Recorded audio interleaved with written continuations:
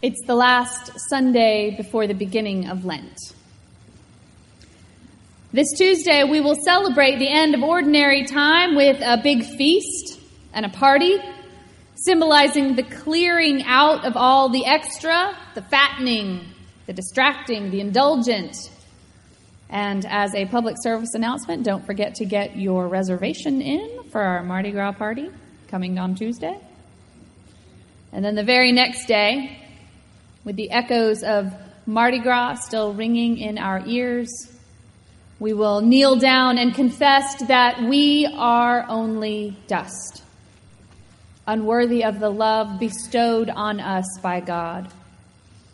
And then we will begin the hard work of clearing out the spiritual and emotional extra, those things that get in the way of a clear and purposeful view of God and our journey of faith.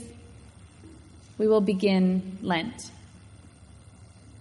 It's not a coincidence that Transfiguration, when the disciples witnessed that dazzling vision of the transfigured Christ, comes directly before Lent, when we are doing some admittedly less dazzling, changing, and transforming of our own. I like this story. I like it for the same reason I like most of the stories that involve Peter and his friends. I can so relate to this one. I know that feeling. Something incredible is happening right in front of me, and all I can think about is what I'm supposed to do about it. Anyone who has ever missed the table fellowship of Thanksgiving dinner because he was fretfully cooking in the kitchen, anyone who has missed actually seeing her child's first steps because she was rushing around trying to change the batteries in the camera, or anyone who has walked through a museum with his head down in a guidebook, they know these feelings too. We all know these feelings. Jesus takes his friends up a mountain, and right before them, in front of their eyes, his countenance is changed from their slightly more than ordinary friend and rabbi, Jesus, to something otherworldly. Dazzling white, our translation tells us, with a face shining like the sun. And then emphasizing this miracle, Moses and Elijah, patriarch and prophet, are suddenly there with him. And what is Peter's response to the incredible event right there in front of him? He does the first century equivalent of changing the batteries in his camera. Wow, Jesus, this is amazing. James and John and I will go get some sticks and build some stuff. Bless his heart, Peter. His mistake actually came to fruition the minute he opened his mouth.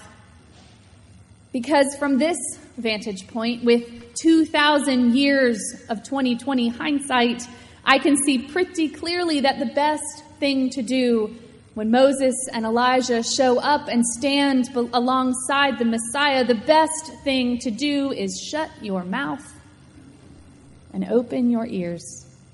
The best thing to do is nothing at all.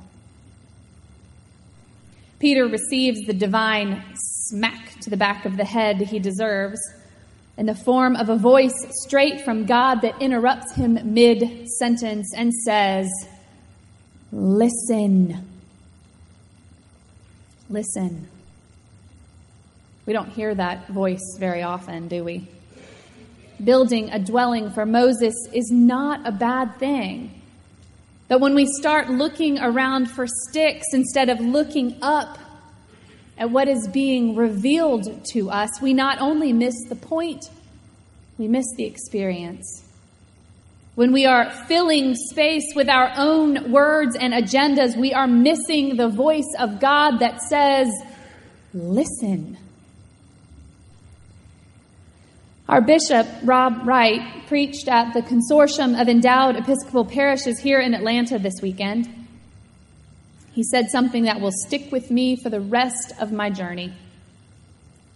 The most interesting thing about the church is God.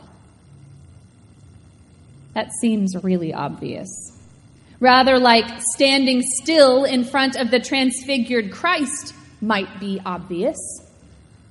But just as we disciples messed up that one, we seem to constantly try to be more relevant, more programmatically diverse, more worshipful, more interesting than the God we are supposed to be looking at and listening to above all else. The Transfiguration comes around every year before Lent. And in Lent, we have yet another chance for a reset. We have a chance to do the hard work of soul transformation, to stand still before Christ and see if a little of that dazzle can cast some light into the dark places of our hearts. In Lent, we can take a minute or 40 days to look inward, not at our belly buttons, not necessarily even at our flaws, but at those things that are trying to drag our attention away. Those things that are trying to present themselves in our line of sight as more interesting than God. And there are many of them. You know what they are. Some of them are life's necessities, our jobs, our family's needs. Some of the things getting in the way of our clear sight are our addictions or our weak spots, bad habits, neglectful behaviors. Those are the easy ones to spot. Then there are the harder ones to identify. There are those things we do because we have convinced ourselves that through our actions, we will be closer to God. These are admittedly the hardest things for me to sort out. These are the times when I am most like Peter, pushing my own voice into the void, looking for something, anything to do to make me seen or known, to make me feel important or needed or pious or right. These are the things I do and I say because I believe I will be more loved by God and by my community by doing and saying them. It is in these good-hearted and good-intentioned practices that I sometimes find myself drowning.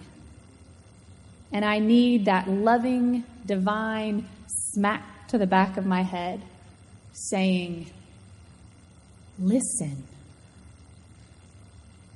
Listen. Listen to the beloved Son. Listen to Christ. And what did they hear, Peter, James, and John, when they did finally shut their mouths and open their ears?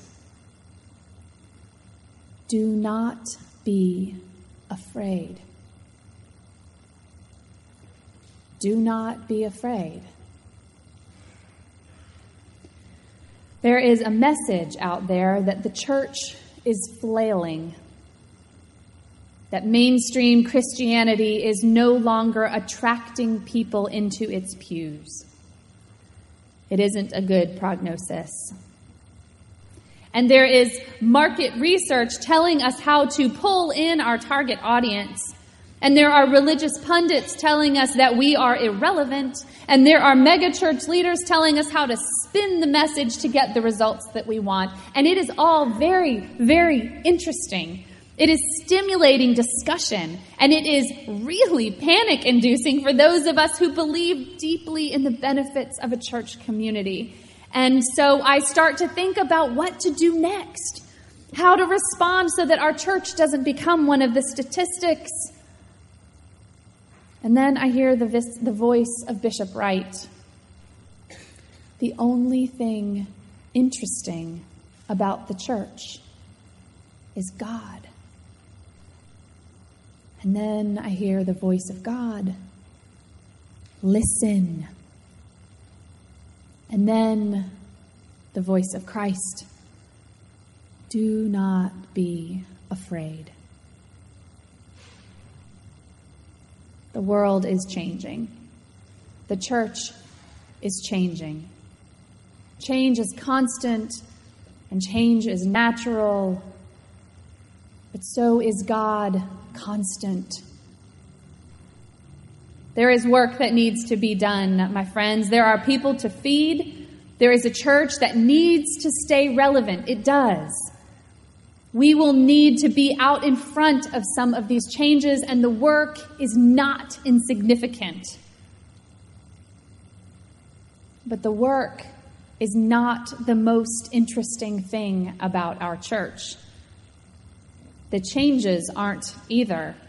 And actually, we aren't the most interesting thing about the church. We, the people of this church. God is the most interesting thing about our church. And we need to stop running around trying to make ourselves important and stop and listen to what our God is saying to us. Do not be afraid. Lent is almost upon us. In the 40 days of this holy season, I invite you to begin figuring out how to reorient yourself and our community to the most interesting thing about us. God. Listen. God is calling. Do not be afraid. Amen.